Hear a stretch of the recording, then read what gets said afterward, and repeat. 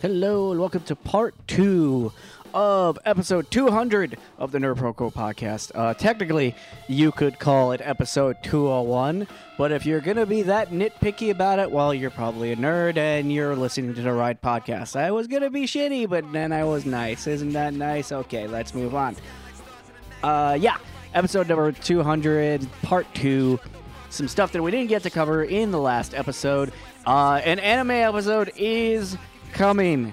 We just, again, like what always happens, scheduling and life get in the way. We are live tweeting season 5 of The Magicians. So many thoughts and feelings, especially about the end of the last episode. So keep an eye on @NerdProQuo on Twitter because we are live tweeting things. There is going to probably be this month, which is when this is going up. Technically speaking, it is going to be going up the second day of February, but I'm still counting this as a January episode because we are doing this once a month, but it doesn't matter because the numbers are the numbers and whatever. But yeah, live tweeting The Magicians, so keep an eye on @NerdProQuo on Twitter, and once again, as always, let us know you're listening at NerdProQuo on Twitter, NerdProQuo @gmail.com. Any of those ways you can get in touch with us, and we can have conversations or not. Also, tell your friends, tell everyone you know any way you can. There's going to be some exciting things coming up, including, maybe not so exciting for if you don't like me and my voice. There's going to be a handful of, and by handful I mean probably 1 or 2 solo episodes coming up soon, covering some stuff that we haven't covered before, and just for shits and giggles, some amusement, some fun little tidbits, and other nerdy things, not nerdy things that are going to be popping up, some little minor changes in this new year to the podcast that I thought would be fun. In any event, let's get to it. Episode number 200, part 2 of the Nerd Proco podcast. Stay nerdy, y'all. Love ya. Salutations. Yep, we're started. So we are doing the second half of this. I guess what I've sort of divided it into is that I'm saying that it's... Why is there so much air?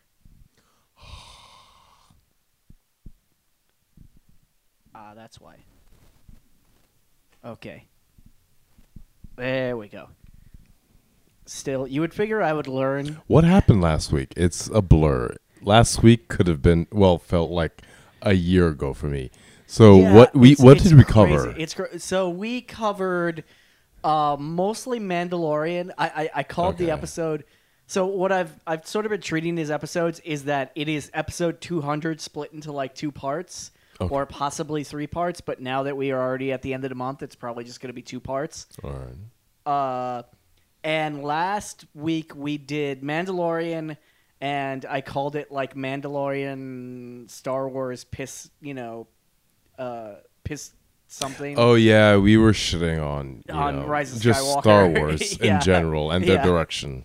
And or then lack thereof. We talked a little bit about the Oscars stuff, and then like there was 1 or 2 things that like we talked about that were just like random things. I will say there are a couple things that I know you and me have watched. So there's 3 shows, even though I haven't finished this season 3 of Sabrina. Mm-hmm.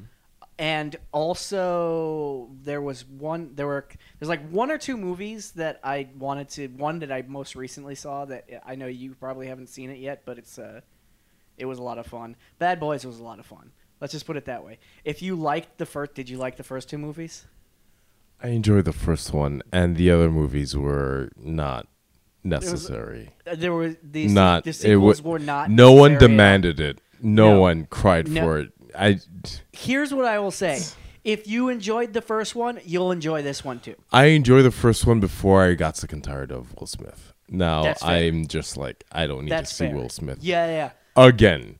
I will say, their story. Well, it might as well no talk more about big it. Willie style for me. I'm sorry. Yeah, I will say that, yes, I agree that I am also worn out on Will Smith, but there's a lot of the fact that they're older. I mean, especially Martin. Martin is especially like playing up the being like older in this one, and Will Smith. In fact, it's like kind of a running joke in the movie that like Martin Lawrence's character, I forget Marcus, has aged a lot in the past 25 years, and Mike Lowry has just not at all.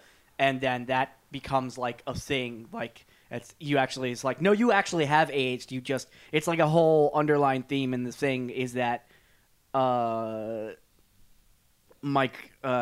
Smith's character refuses to accept, both of them kind of refusing, but Will Smith's character in particular refusing to accept that he's old now. Yeah, it's spoiler. Michael Bay is in it, but he didn't. I don't care. He didn't direct it. Yeah, it's got his fingerprints. It's tainted by him. You know what I'll say is if it comes on. He gave me cable, Transformers 1, and that's it. After that, streaming, no one more. of the streaming. If it comes up on one of the streaming channels, just watch it. Trust me, it's fun. It's enjoyable. It's a lot of fun. I wish I could roll with you with that mentality. It's fine.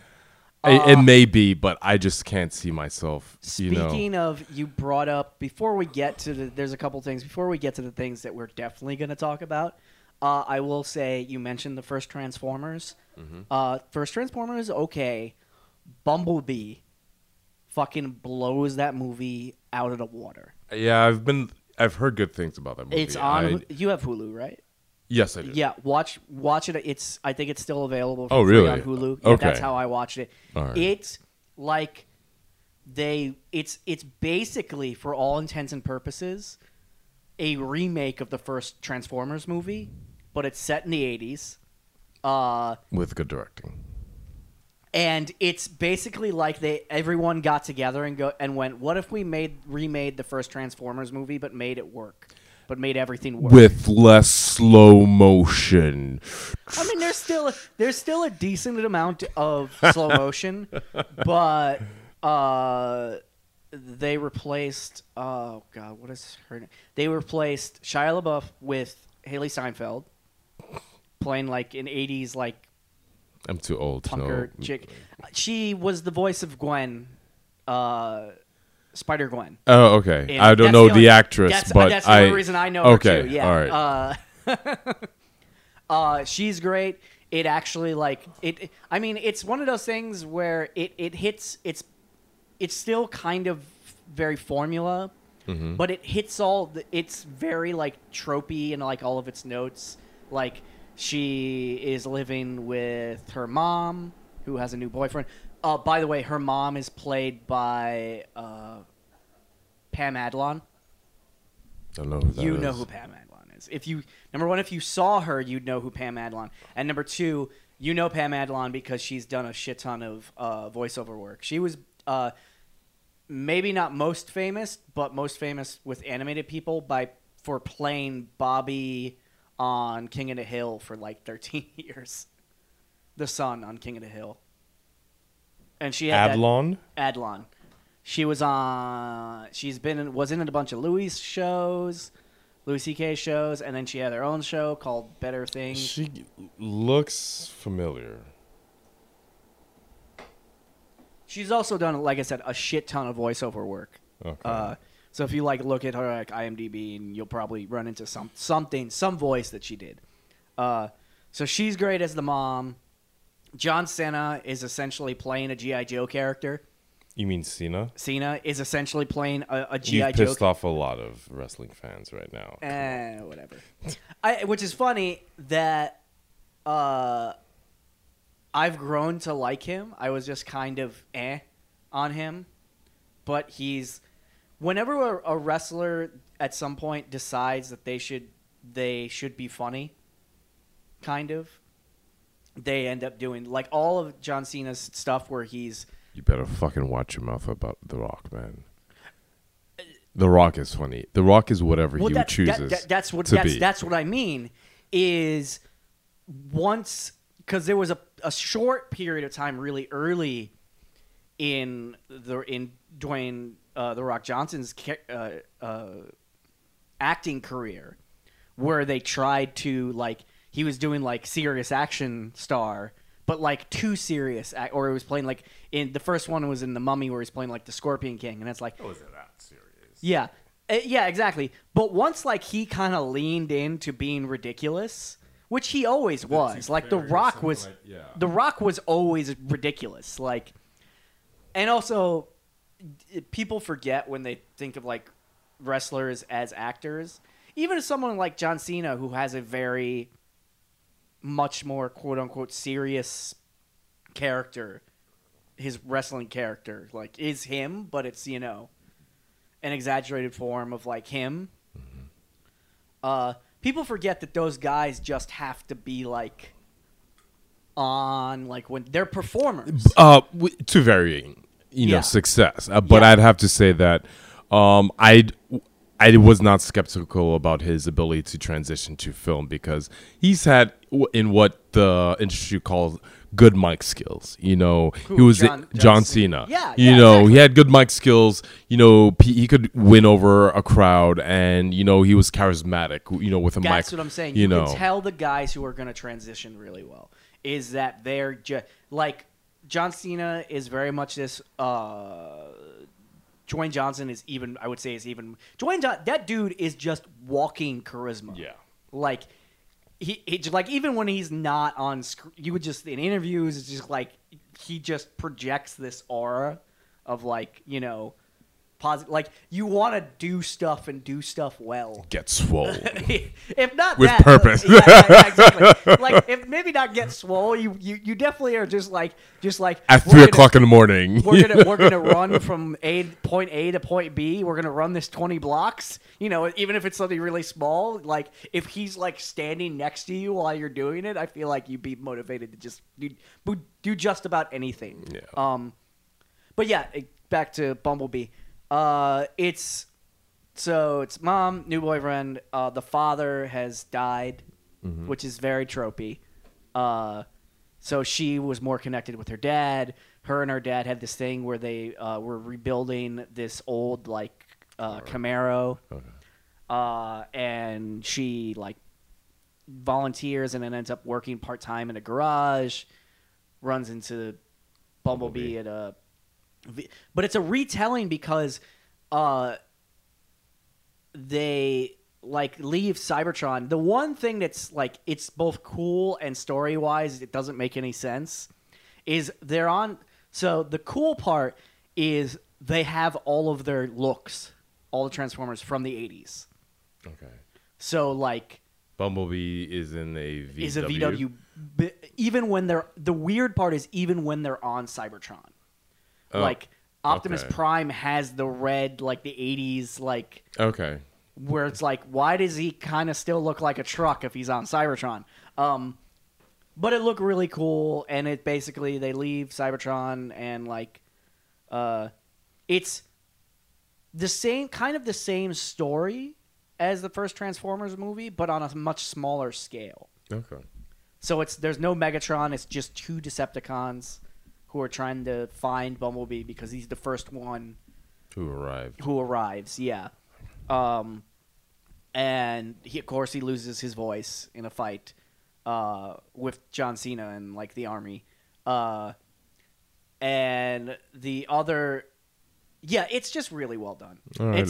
I'll try to check that out. It's far and away so much better. And I like the first Transformers movie, but it's so much better on like every level. Okay.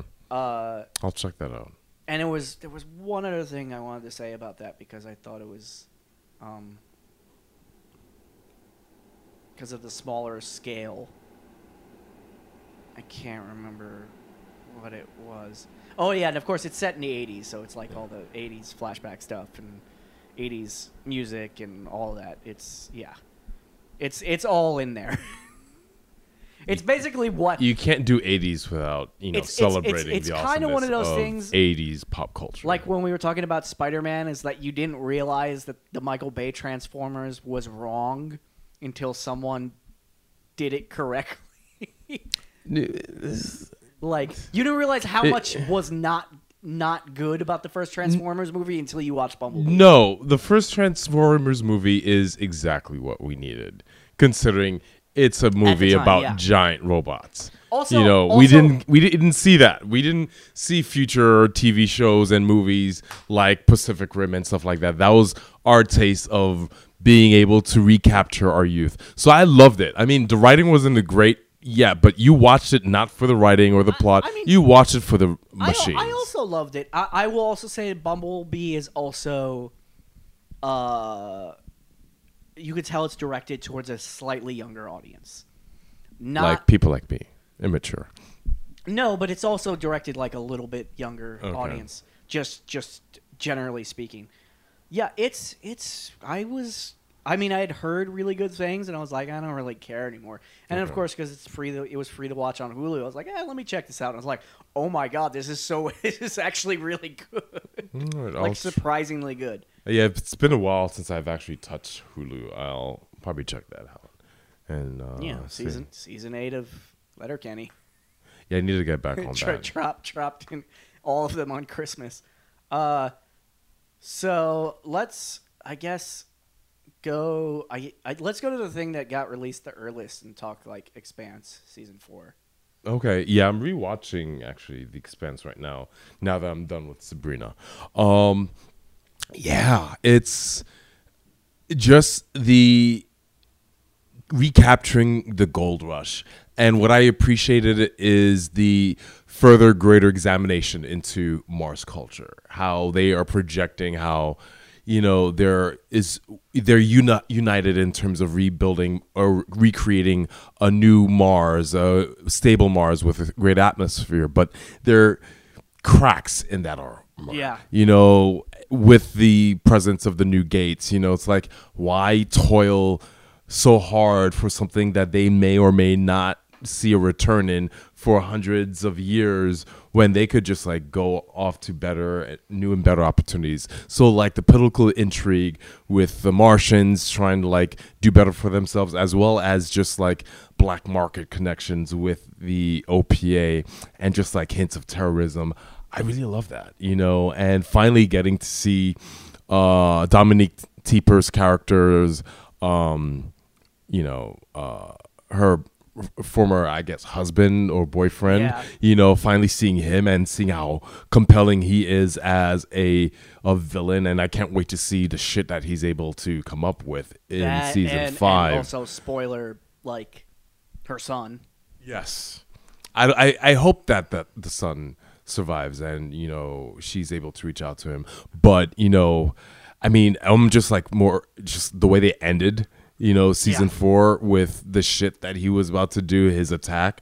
I'm like, whoa, I can't wait to see that happen and how the crew is able to like stave that attack off. It's interesting because I feel like this season was both because there was definitely like a build up in previous seasons, like larger and larger scale. And I feel like this was, even though the scale of everything is where it was, kind of, it still feels smaller. That's what I like about that. I'm glad that you mentioned that. It's like, they've got Amazon money. That's great. But they were smart with how they spent it. It's not go big, bolder, badder for the sake of just like spending the money, but they were wise. They have an idea, they have a story, they have a direction of where the show is going, and they're evolving at a right pace. I just love that, and just like focusing on just the one planet, because I assumed at the end of season 3 that they were gonna be planet hopping, expanding. I thought they were gonna. There was at the end of season 3. I really thought that like the scale they like when it transferred to Amazon, I was like, wow, the scale that they're doing. It's like I hope it doesn't become Star Trek, but I don't mean that.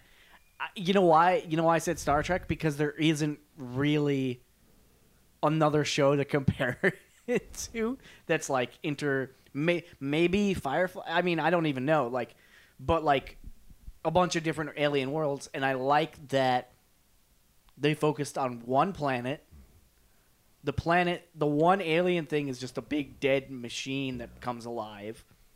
And there's the class conflicts that take place on that planet. Well, I like that they're on an alien planet, but there isn't, it isn't like, okay, now it's going to be about us interacting with aliens. It's like, no, it's the same shit we had when we were on Earth. And Mars and the Belters, all of that is just transferred. Their problems did not disappear. Yeah. And I love that. It's just like it's carrying over. In fact, it's actually accentuating some of the problems. With these new opportunities, people are starting to realize, hey, dude, Mars and Earth are not allowing the Belters to actually prosper and do things on their own, and they're still trying to impose their will on those people. I love that, the fact that just because new worlds open up, there are restrictions that are imposed by these old world powers, imposing their will on others. And dude from Pacific Rim was great as, like, the villain down Not there. Pacific Rim. Torchwood. Did he have okay, so I have a question. I love seeing him because I'm glad that he's getting jobs. I have a question about that. Did he have a limp on Torchwood? No. Okay. No. Because I was trying to figure out whether maybe it was that because it's like he's like always has a limp now and everything. He didn't have a limp in Dark Knight Rises, and he was in Dark Knight Rises. Okay. He hasn't been in that many stuff. But yeah, I remember him when he was significantly younger, in Torchwood, and I liked his character as the brash, self-proclaimed, woman's man or ladies' man, who was shot down. On that show. I like him. I love seeing female hockey player as the officer in it. The one who Amos. Where have I seen her from? Letterkenny. She's one of the female. Oh yeah, okay. She's I keep forgetting. also what's his name's girlfriend who gets in The Boys who gets ran through by A Train at the beginning. I didn't. Okay. Same actress. Okay. Yeah. She's great. I fucking love Amos. Amos so much. I was so disappointed when spoilers, something happened to her. But yeah, I just love their chemistry. But that's it's like they have a gun against each other's like, so we're gonna still fuck, just so it's like he's focused, it's like there's two things that I found that were disappointing, like spoilers, but it's been a while, so if you haven't watched it, sorry, gonna be spoilers. Is that I was a little sad for what happened to her, but it's so why that happened is so much like Amos's character because he's just like, if it comes down to it, I'll shoot you. He's got a simple code. And however that kind of thing can like skew, but like, and he also has this thing because he knows when he meets the leader, the like scientist dude from Pacific Rim and Torchwood, like he knows immediate. Like when that dude shoots the Belter, he's like, "No, I've shot people." Like you're. He knows immediately who he is. That type, yes. Yeah, you're that. Profiling him correctly. It's like you get off on stuff like that. Killing people. You're a murderer, posing as some sort of like upstanding person. Yeah, I just love those interactions between Amos and that character and that actor, and especially towards the end, where he punches Amos, and you just see Amos bloody mouth, just like this. His eyes just gave off this impression of glee. It's like, yes, you've given me a reason to murder you, and maybe a boner at the same time. And oh gosh, it's everyone had great moments. Yeah, which is why I like this. One thing that unlike Star Trek, some characters can get lost. Yeah. Everyone throughout the Expanse, regardless of the season, has a moment to shine. Yeah. You know, and even kind that's of like a little bit, more minor characters that are introduced, like the new villains, quote unquote. I also the doctor, the scientist, when they're on the alien planet. Okay. I also appreciate, again, like if you're gonna have aliens, I really like that the threat isn't. There are two things. Like the threat isn't some giant like space alien. It's their remaining technology that they've abandoned. I guess. but it's also it's an eye infection because of foreign bacteria or whatever. I was like, yeah, that's one thing that might happen on an alien planet that like they don't really deal with, and also the germs that they're not suited for. The slugs, like a really small scale, but really actually serious. Yeah. I really like how, like you could say it was like, oh, it's a smaller scale, but the smaller scale is also all stuff that's like we're so used to seeing if you're visiting an alien. I mean, the one thing that was like a giant scale was like the actual structures that were left behind. But one thing is like that they never really think about, and it doesn't really, is like, yeah, what if it's just some little creature like those slugs that we're just not used to?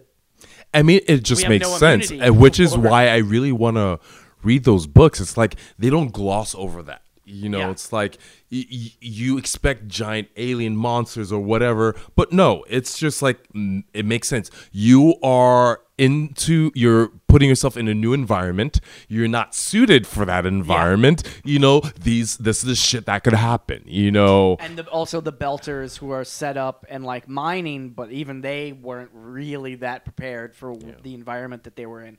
Although I will say that some of the way that the Belters get fucked over on that new planet is kind of Holden's fault for being there, for arriving there. Like, you know, everything is his fault. I mean, as he likes to admit, you know, his fingerprints on it, him pressing buttons, you know, hoping shit doesn't blow up is his fault. You know, he's got a lot of shit on his shoulders, unfortunately. I also, one of the things, also like intercharacter stuff is that's what makes him and Amos, like, he says it like, I think repeatedly during this season, is like, and he said it before, is like, I need you. Because Amos is one of those guys who's just like a clear. Now he has not said it before. This is the first season. Okay. The previous seasons, I mean, they're still working on building that relationship because you always see Amos. His only loyalty is with Dominique Timper's character. That's his only loyalty because he's identified her as the right person. And this season, I think we've seen more of a bond, a brotherhood between his brotherhood expanding to not just her, but except to Kamal and, you know, and the lead characters as well. So I was really glad to see that. And I love throughout the seasons, especially end of last season, beginning of this season, the relationship between how tight that crew has gotten with each other. It wasn't forced. It's like a natural progression through the shit that they've been through, and they have been through shit. You know, it's just like, it's amazing. You know, the chemistry. That cast. Just they work well with each other. You know, small scale. They just seem so humble. They love working with each other. I just love this. And I mean, I definitely like all of the main characters. There are certain characters that, I mean, I love Dominic Tipper. Why am I drawing a blank on the name of her character? It's Friday after a long work week as a teacher. I'm not remembering shit. And I love the pilot. He's my favorite. I love him. I love Amos, and I love Frankie. Who I'm forgetting if that's the name of the character or the name of the actress. Actress. Okay. Frankie Adams. I love her. I have especially this season, but just overall, but especially this season, I love to hate like the prime minister or whatever her. I love to hate her. I know she's supposed to be some sort of like foul mouth. It just doesn't seem natural, you know. Maybe her. but I know. I enjoy don't know why. her attempting to be like, you know, to enjoy hearing her curse. It just doesn't seem natural. I don't hate her, you know. I kind of like her interactions in season. What was it? 3? Okay. With Frankie's character, with Bobby Draper, you know, but the two of them have a great relationship. I was pretty much Naomi, indifferent. that's Dominique. I was indifferent about her role in season 4. I was pretty meh. That's fair. The whole election arc is like, I get why it's there, especially because it shows like there's a, you know, especially on Earth, that there's a cultural like difference that like I love the way they always do like the class thing. I love Kara G. We both do. I talk about another character who was a bummer to see him go was the older guy. I gotta look at that. I'm looking. Oh yeah, he's been in that actor's been in a lot of stuff. Hold on, I will pull him up. I wasn't too crazy about. I was kind of. It's David Strahan, but that's the actor. Yeah. Clace Ashford. Yes, Ash. I wasn't too sure about him. I didn't like him, but towards the end of last season, he kind of grew. This season, I almost was very saddened by his. It was like he went out like a boss. It's like, I've had a long life. I've seen misery. I'm ready to die. No regrets. Not gonna whine or complain for my life. But the way he left, my gosh. And I feel that Kara G's, you know, Kamina, she is gonna go ape shit. I know she keeps shit to her. The chest. She's like a fucking Vulcan. You know, she does not like to show emotion outside of anger. You know, I just love that. But, you know, I think that she's just going to go AWOL on and go apeshit on this terrorist for killing her friend. Yeah. Who they grew well. That's another partnership I love. It's kind of reminding me of like Game of Thrones, where what I like in the first few seasons, the pairings of certain characters, they work well. Tyrion and the Cutthroat, you know, and some other characters. Like those two, Kamina and Ashford, they have a really great rapport where he's become the old wise guy who is trying to calm the rage in Kamina. Also, like, what I like about him is, you know, you see it in season 3 and then more in this season, is that he's kind of just like, look, I've seen some shit. I've seen how wrong things can go. Let's not do that. As you know, let's not be like just killing each other. Which is the same thing, like on a smaller scale. Yeah, the pacing was. There are parts that felt a little bit slow, but I felt like the parts that felt a little bit slow, especially where a lot of them were on the planet, the new planet. But I feel like a lot of that was tempered by the fact, like, when I thought about it, it was just like, oh, maybe I was expecting more to happen, but they brought it back to a very, like, almost, even though it's on an alien planet, it's almost like practical, like a smaller scale of, like, you know, class warfare and all that stuff. So there's parts of that that felt a little slow, especially when they were all still trapped. Also, Miller, or what's left. Pat Miller versus the other Miller. I thought it was interesting, that like he's still, because all of like last season I thought he was just like a computer whatever, and then in this they kind of confirm it was like, no, real Miller is still a little bit in there, and he's fighting against this version of Miller that it's basically been created by the whatever ancients. Whatever ancients. It was so... Did you? It wasn't as emotional this time because I saw the first episode at Comic-Con. Sure. But I remember watching it at Comic-Con. It's like, oh my gosh, I almost cried when Naomi first landed. Oh, yeah. I was like, oh my gosh.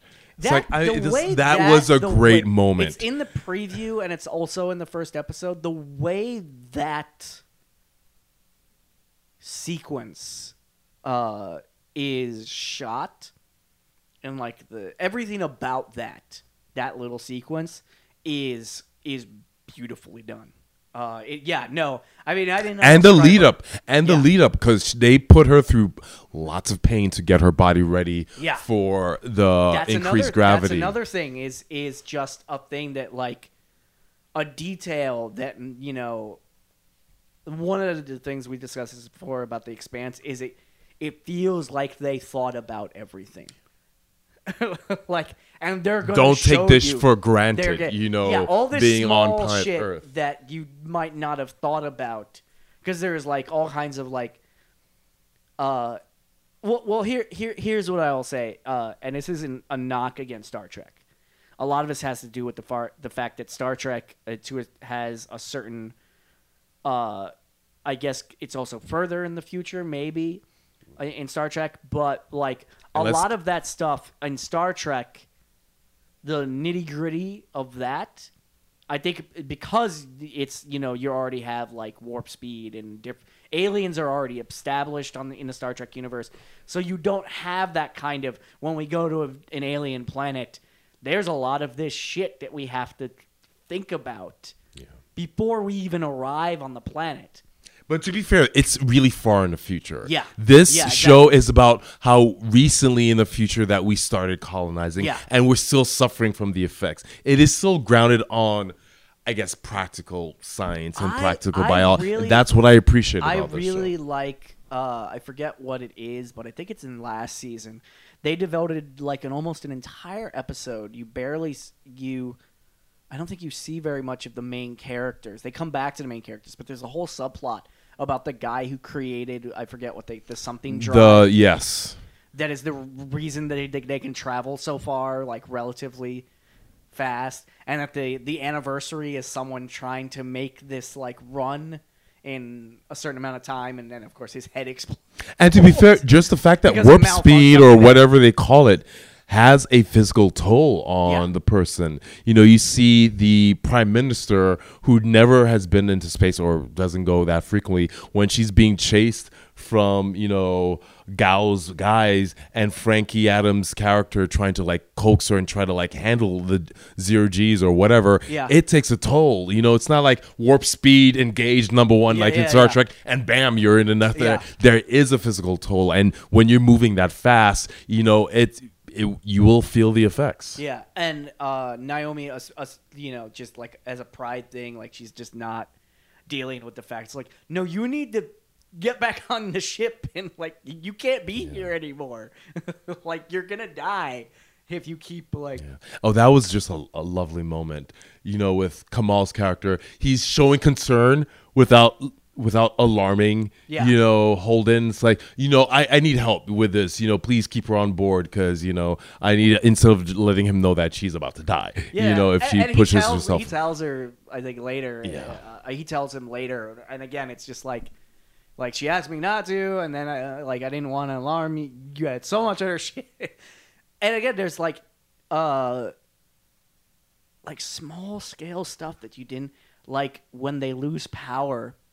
And the whole, I mean, this might be because I'm sort of a science nerd, that I feel like there are certain aspects of the audience, like chunks of the audience who maybe, if they've watched the show till this point, I think they might be used to it. But just the fact that like them trying to figure out a way, now that they don't have power, to not fall out of orbit and crash. Into, like, it's like, which is why I kind of like the new season of well, just the new Star Trek Discovery, they go out of the way to bring math and science to explain what they're doing. I love that about The Expanse. It's practical. They want you to see that there is some sort of, this is grounded on some practical science, also, and try to explain that.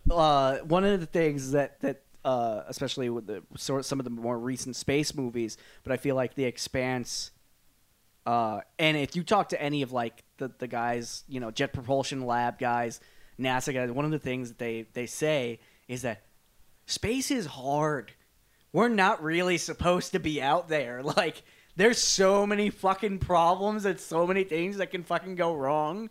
Like, and I like how The Expanse is just little things that, like, if you lose power, of course you lose power, but it's just like, well, how are you going to figure out how you don't, like, because that is a thing. If you're in orbit, like, you keep going, but if you're not perpetually, like, moving and at a certain point, the gravity of the planet will start to move you down, and the lower you, eventually you're just going to hit below the atmosphere, and you're not over it anymore. You're just falling and crashing, and you burn through. If it's the Earth, you burn through the atmosphere. And another example of science in season 3, where they're stuck in the gate. Yeah. And people were hurt. It's like, no gravity, blood don't clot, and people will die. I just love that. It's like, it's a minor detail, but that is important. And to have that incorporate into a show and an episode, that was amazing as a threat. You just don't think about. It's just like, we're in space, there's no gravity, your blood isn't going to clot. Oh, my. Because blood clots because there's gravity. Yeah. One of the reasons, so good. Expanse, get on that shit, people. Yeah, it is great science fiction. I'm going to probably watch the first episode because it's free of Picard. Have you watched Picard at all? Yes. Okay.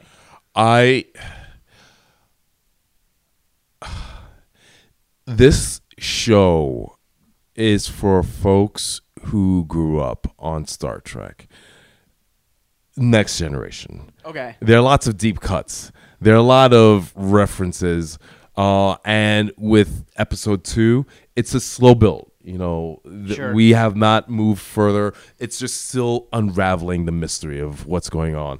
And yesterday's episode, they reintroduce this, I would say, the Tal Shiar, which is like some sort of like, pseudo private FBI within the Romulan hierarchy. I love that. It's like, finally, what I love about Star Trek, which a lot of people, I guess, were complaining, is like the politics. But the politics is for me is what got me going. It's interesting because I was listening to a podcast that was not nerd related. It was actually music related, and the guest was Will Wheaton, and he's hosting the after show like talk thing, interview thing, and one of the things that he was saying was that he's like, the biggest thing that people are complaining about it is like, he's like, that's why I love it. It's like the intrigue, the subterfuge. It's like, this is what Star Trek is all. I love the Klingons. I love the Romulans because they're messy cultures and they hate everyone and they like to start fights with other people. I just love that, and the political intrigue and the infighting. This is what Star Trek is all about, and kind of like finding out what's going on. There's just like so much that has yet to uncover. I don't understand why they're where they are in Star Trek. Sure. And that is like, I want to know more. It's like, it's slow, but there's enough breadcrumbs that is compelling me to continue on, and that's what I need from a show. Yeah, it's like, exactly. You want to be invested into knowing and seeing the story unravel, and I am really excited. And if you're a Star Trek fan and you don't like politics, I don't know why you're a Star Trek fan, because politics, philosophy have always been intertwined with this franchise. You know what it is, and also it's like, well, you're paralleling modern times. It's like, yeah. So was the original Star Trek. In like, it's always, you know what it is. It's always people who are on, it's always sort of right-wing leaning nerds or people who claim to be nerds. And it's like they got attached to an idea from the past of a show or characters. And they didn't, because of when they watched it, usually when they were like teenagers or something, a lot of the stuff that they're angry about on the new stuff is like, no, that was in the old show too. You just didn't have you didn't have a political leaning when you were watching the show when you were like 16 or maybe you did, and like, but a lot of times you just didn't notice that, because I've noticed that there's a lot of shows. Star Trek, really, like people were like, I don't like it. The new one is political. It's like, clearly you didn't watch. You weren't paying close enough attention to any of the Star Trek shows then, because that's it reflects Prime Directive. All of that shit. It reflects the flaws of whatever age the show is coming out. Yeah. It's the original series, lack of diversity. They made that as a point. Now we're in a new age where, we're trying to let society know that women can contribute, and we're seeing a lot of that. A lot of women empowerment. Science, math is being attacked. They're establishing and parading that front and center. That's what we need, and this is a great service to our culture and pop culture. Is when they're talking about like diversity, it was just like, okay, clearly you didn't really pay that close attention to the original series either, because like, okay, she was the communications person, but like Uhura, like her role, and also like, the one episode or like she kisses her, all of that was a huge deal when it show went into syndication, because we all know the show wasn't a success originally. Also, like Sulu, big deal at the time. A Russian, yes, Chekhov. Huge deal during the Cold War. Yeah. In fact, that's one of the funniest parts of Star Trek 4 when they go back in time, is that Chekhov is a fucking Russian and they think he's a Soviet spy. Like that's like, again, it's like, you don't think that's about, like, of course it's very odd. Like it's a joke. It's a big joke. And also the fact that Leonard Nimoy is just like, we know it's like, well, he's a Vulcan. It's like, yeah, he's a Jew with ears. We all know this. He's an alien. Like, if you didn't know that, surprise. It's not the character, Leonard Nimoy, as a person. I'm not saying Spock is a Jew with pointy ears. That would be really weird. And maybe anti-Semitic. I don't even know. I don't think so, because it's too random. But yeah, I don't. It's like, all I could say is, I've heard there a segment of the fandom that's just like not crazy about the writing in the new series from Discovery and Picard. I enjoyed it. Discovery, the first 2 seasons have been a great ride. I like the change of pace, the focus on certain characters, and how everything is all interconnected. From episode to episode. I'll get around. Big change I'll somehow get around to the second season at some point. Second season is great, especially if you're feminist. There are lots of, and if you love Tig Notaro. She is in it. Sweet. She is Tig Notaro as an engineer.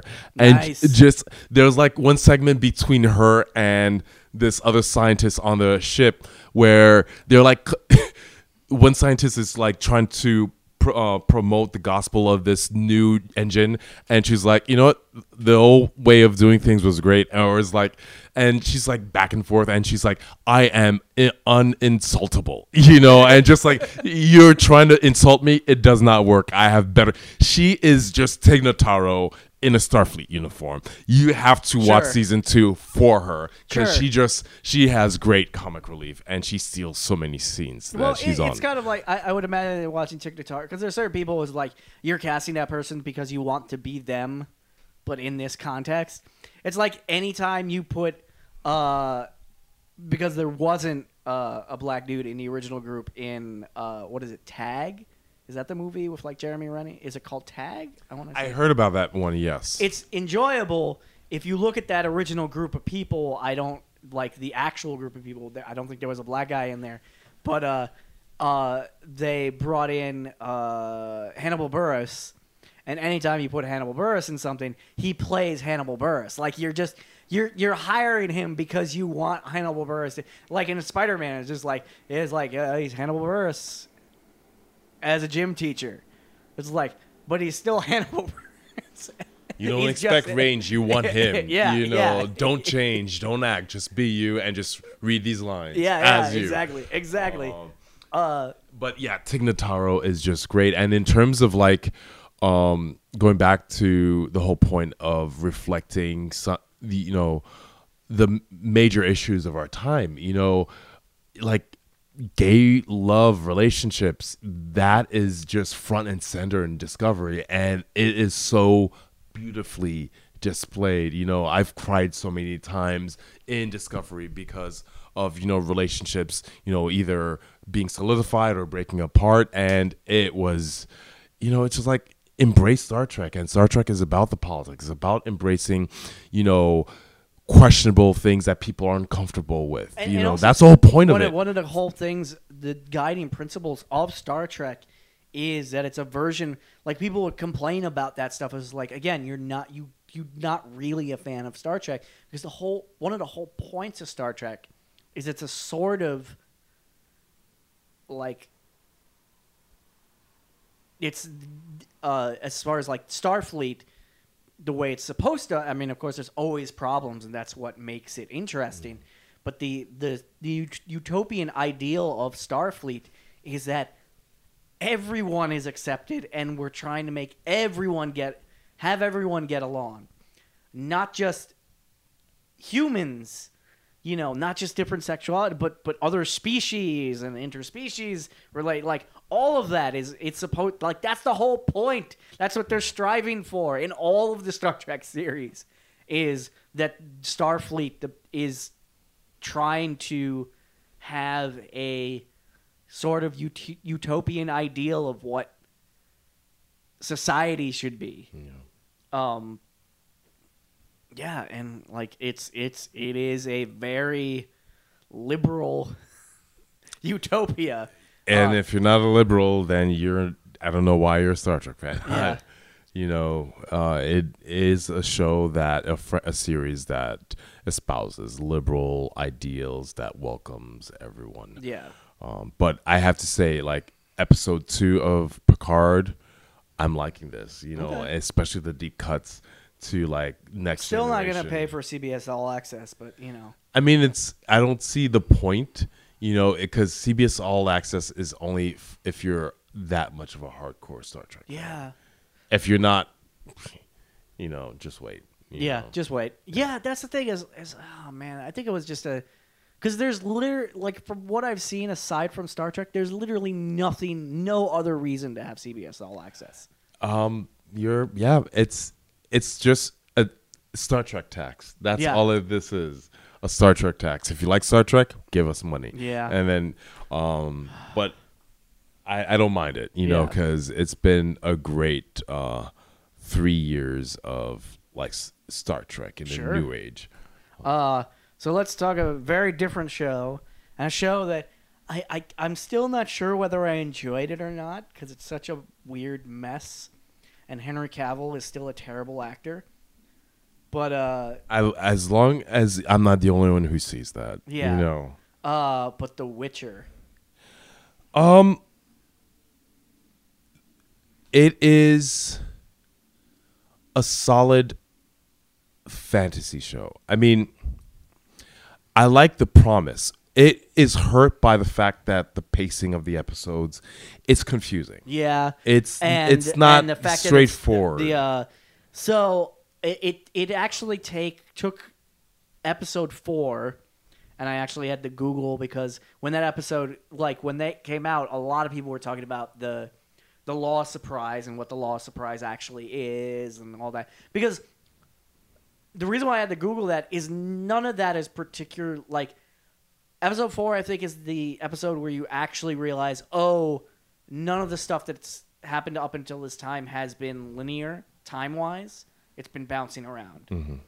And that happens even more so where it's like a mix of you're seeing different time periods.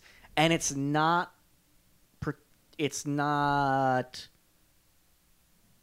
yeah, I mean, my biggest problem with Witcher is that the storytelling is not executed particularly well.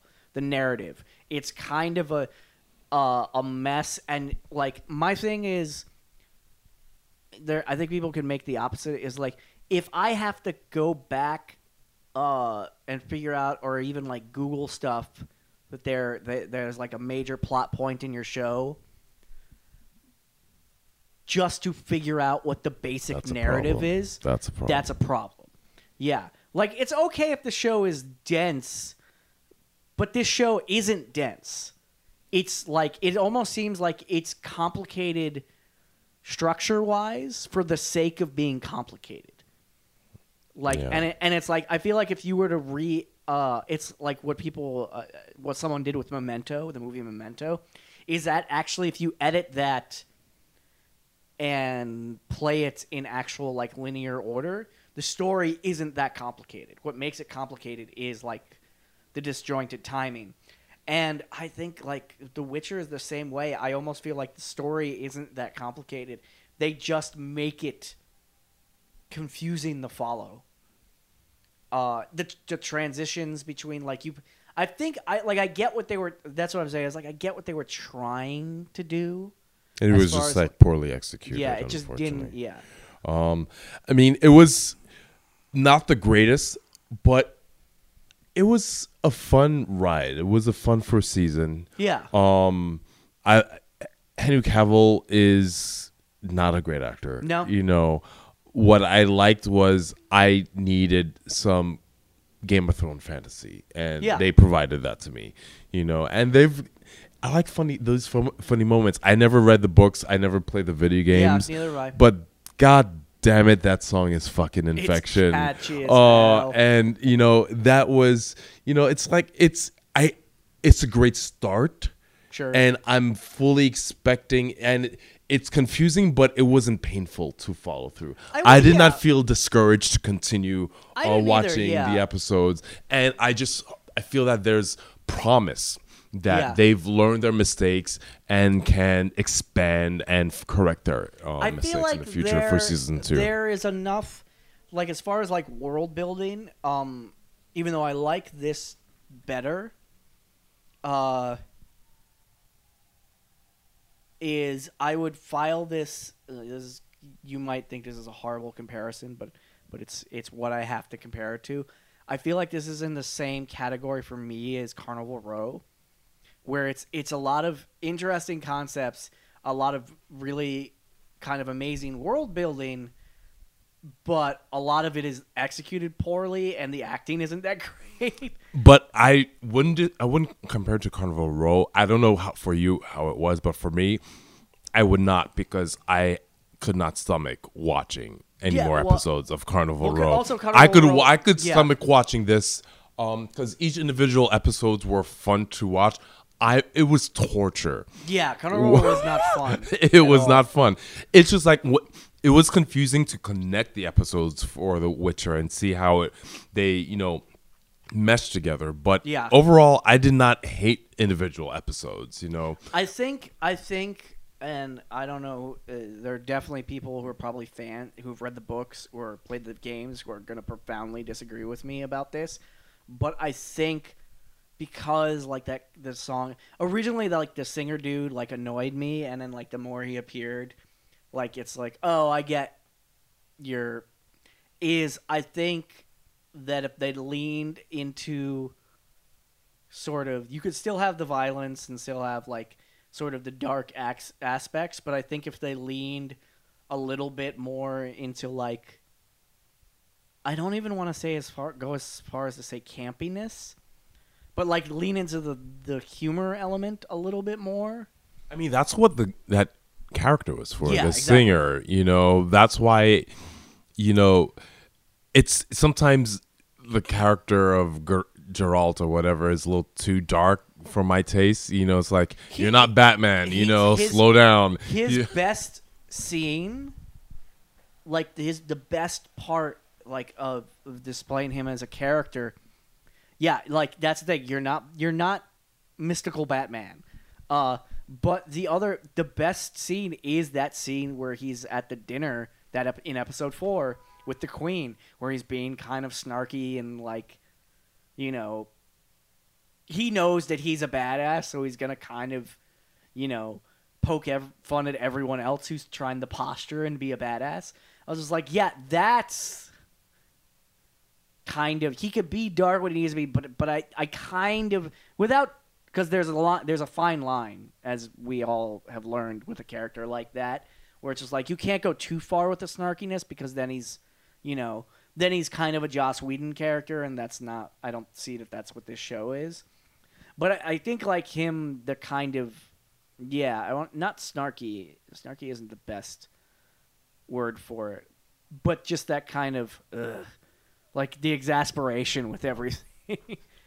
I mean, it's as I said, it's a solid first season, a great win for Netflix. I mean, it's like, despite all these new streaming services, I will never abandon Netflix, because they will have a lot of things that won't work, but they will have a lot of things that I do care about. Yeah, Bright was one is one example of something that did not work, but The Witcher, great vision to like stick with this, and from what I understand from the books, it will evolve. These characters will change, and I can't wait to see what will happen in the future with his child of luck or whatever you call it. I hear she grows into wanting to be a badass, so I can't wait to see how she turns out. Also, like Netflix, season 3 was like almost zero promotion dropped season 3 of Sabrina. And I'm only like halfway through it, but just like also a lot of fun. Like season 3 is and now that you have like two different, basically, Melissa, is it Melissa Gomez? What's her? Wait, who? Michelle Gomez. Michelle Gomez, essentially playing two different characters. It doesn't matter. They're all hot. They're all hot. It's like, Michelle Gomez. But yeah, just like, I just love her. And now I love the guy who plays Satan. He's also a great character and a great actor. It's like, Satanists are awesome because bad people being bad is just fun to see, and the stakes have definitely been raised for season 3, and I like what they've done, and I've liked how they've opened up threats to not simply focus on the Satan, but just like Aldrich gods coming through. So that was a great thing to see, and it's not just Satan.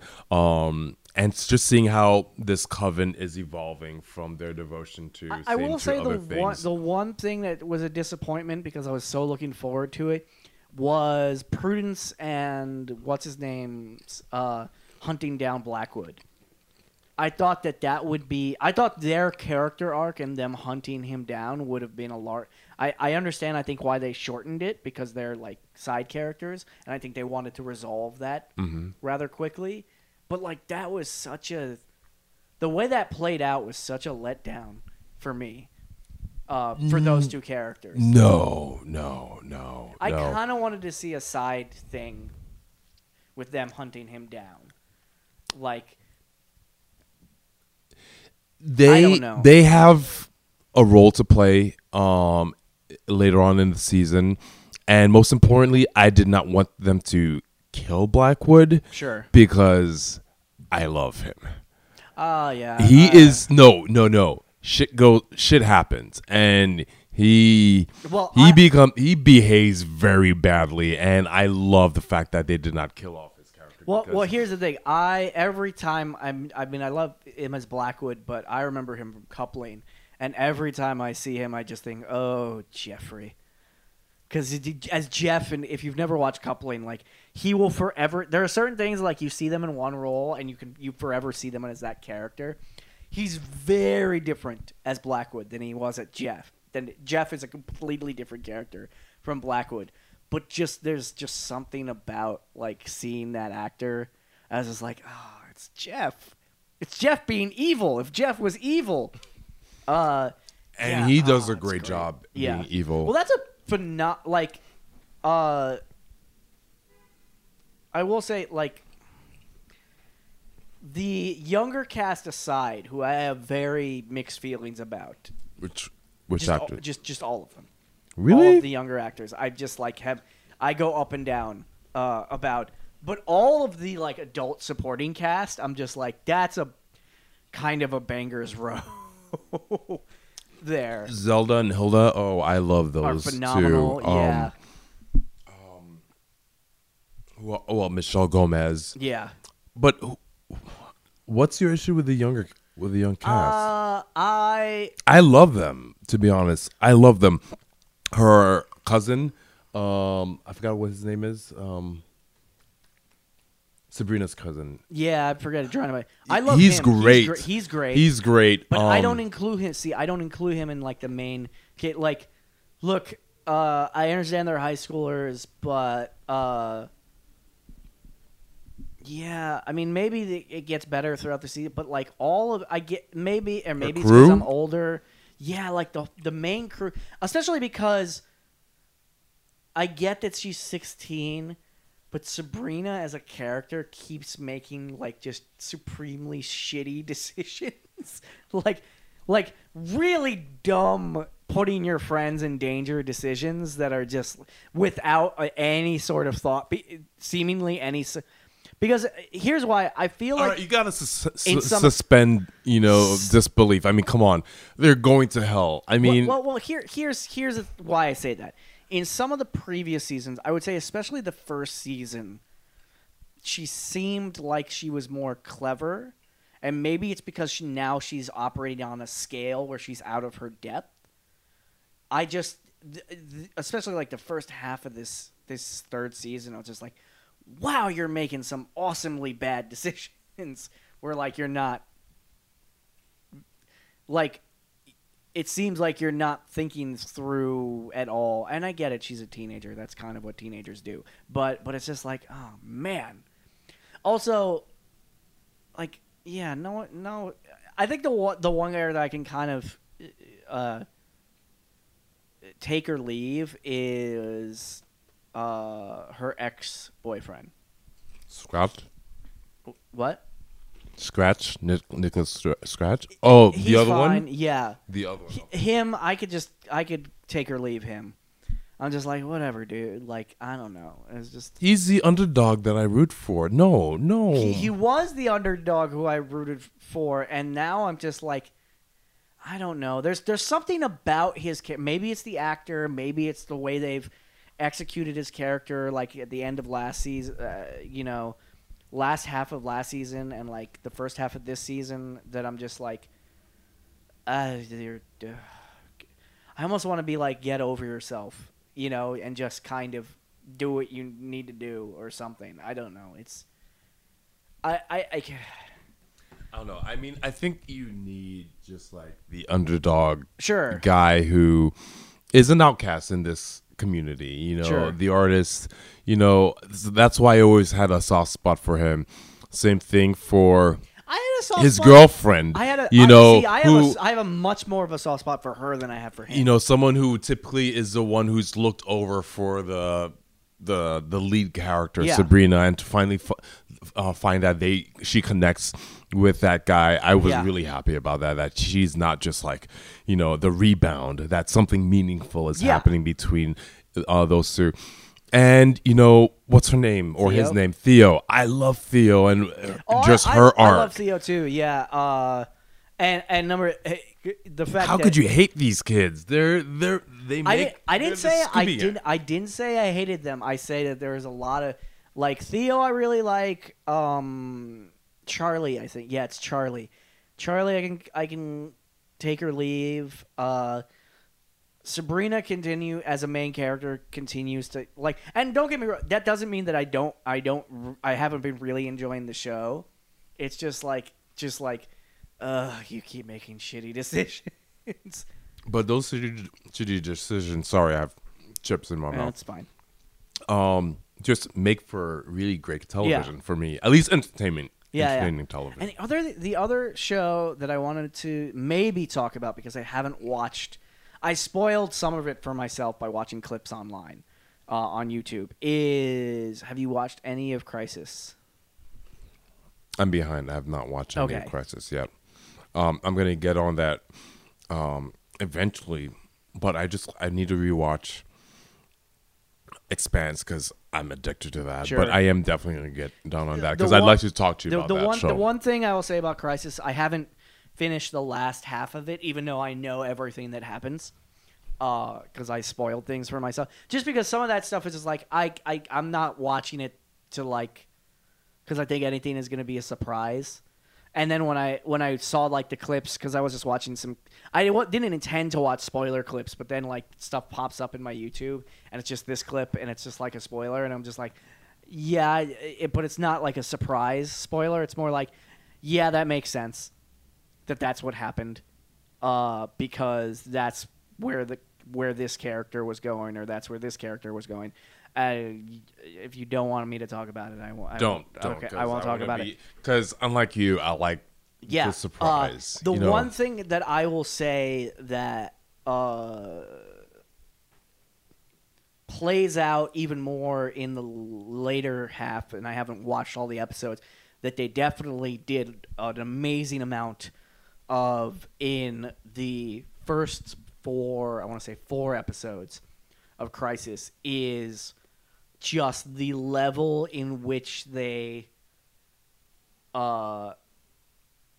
integrate all of everything, all of the DC television shows, or just all of the DC. Well, not even the DC television. Basically, anything that DC has done on screen that was live action, they've integrated into that first four episodes. And I will say that from the clips that I saw of like the later episodes, there's even more of that. Okay. Like a lot. There's even more of that and stuff that like you wouldn't have expected that they would do. Like as far as like ways that they expand into, because it's like, the multiverse, like places, Earths that because they did like 1989. Because supposedly, well, you haven't watched any of it, right?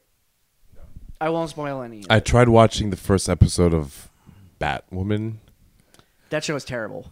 I really wanted to. I really wanted to. I really wanted to support it. I like her. And I think that's the big thing. Is Batwoman a big key, a big part, play a big role? That's what's kind of holding me back. I'm not that much of a fan. I love the actor. Yeah. I feel the same way about Supergirl. I refuse. I am not watching Supergirl. I am against Supergirl. I don't know why. You know what? I gave it a shot. I realized, number one, I am not the target audience for this. But which, Batgirl or Supergirl? Okay. That was definitely the structure of that show, especially the first, I want to say the first season or so, was definitely structured, directed more towards a female audience, which I get, that's not built for me. But my big problem with that, and then that became the same problem I started to have. It's why I stopped watching all of the other CW shows, except for Legends, because Legends is just a stupid joy to watch.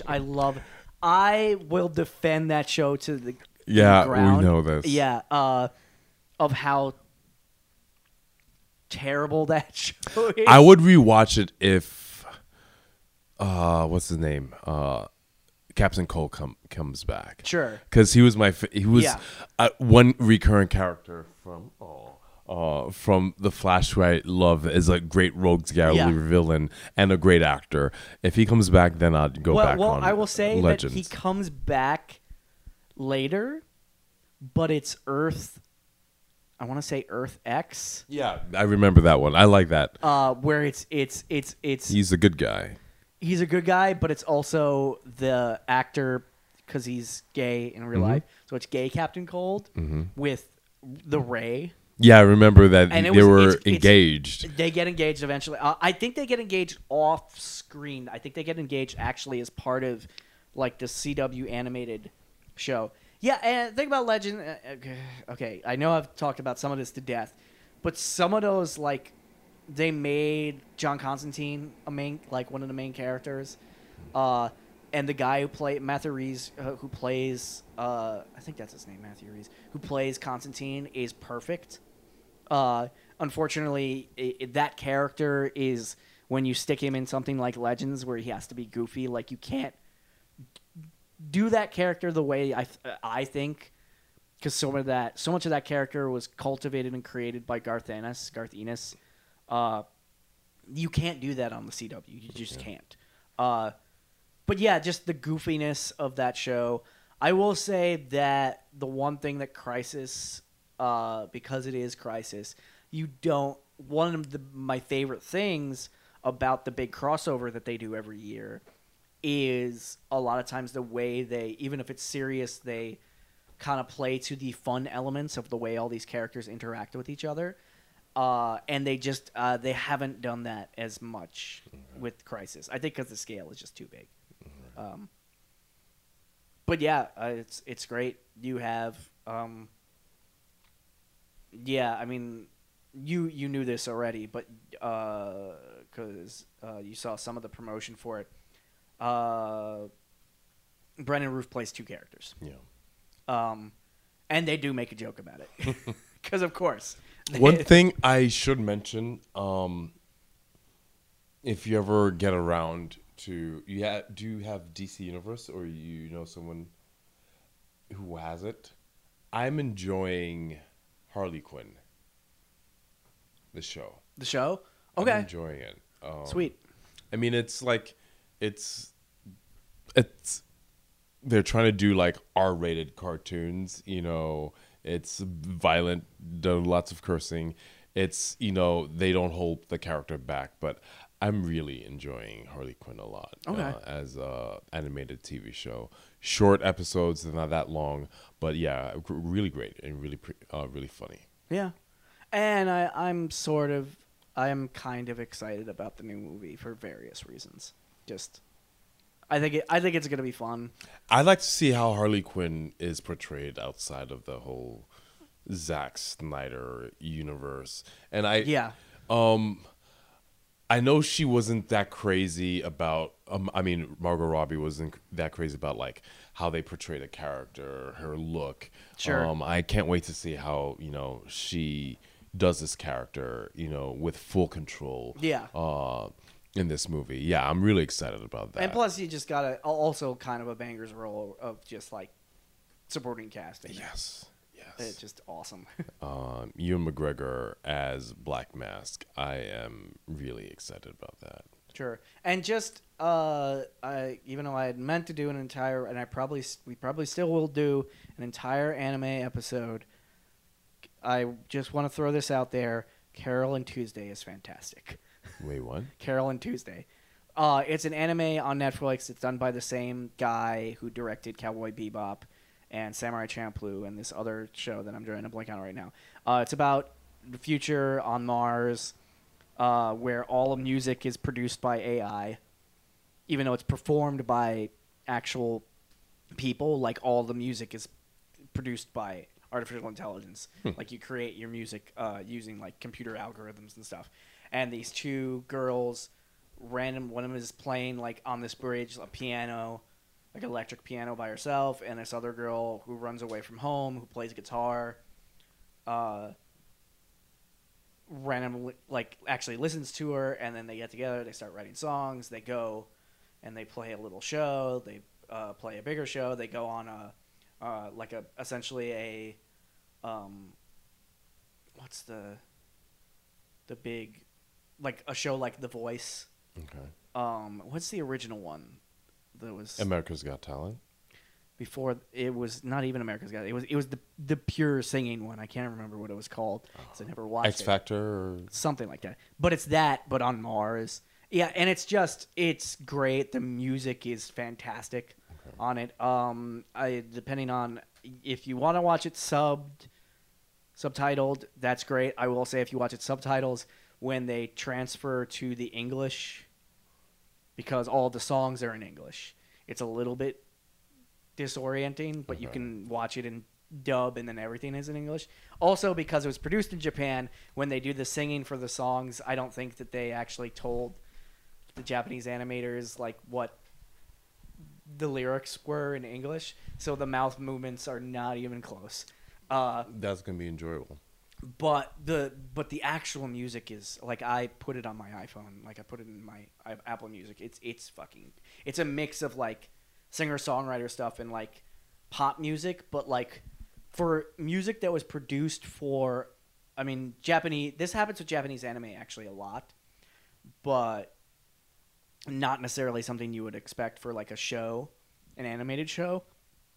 Like some of these songs, if you like release them, I'd be curious over whether any of them have charted, but if like you release them as like just songs in the United States, I'm pretty sure they would be like super popular.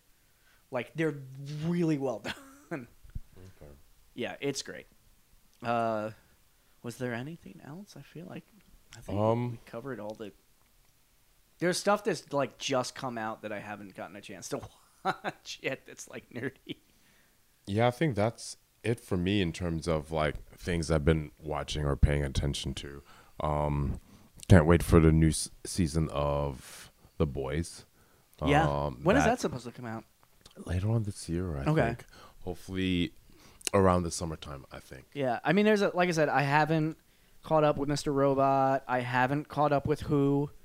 I've heard that Doctor Who has been super. I mean, like last season. Yeah, me too. I need to get caught up. I've heard like last season it's super uneven.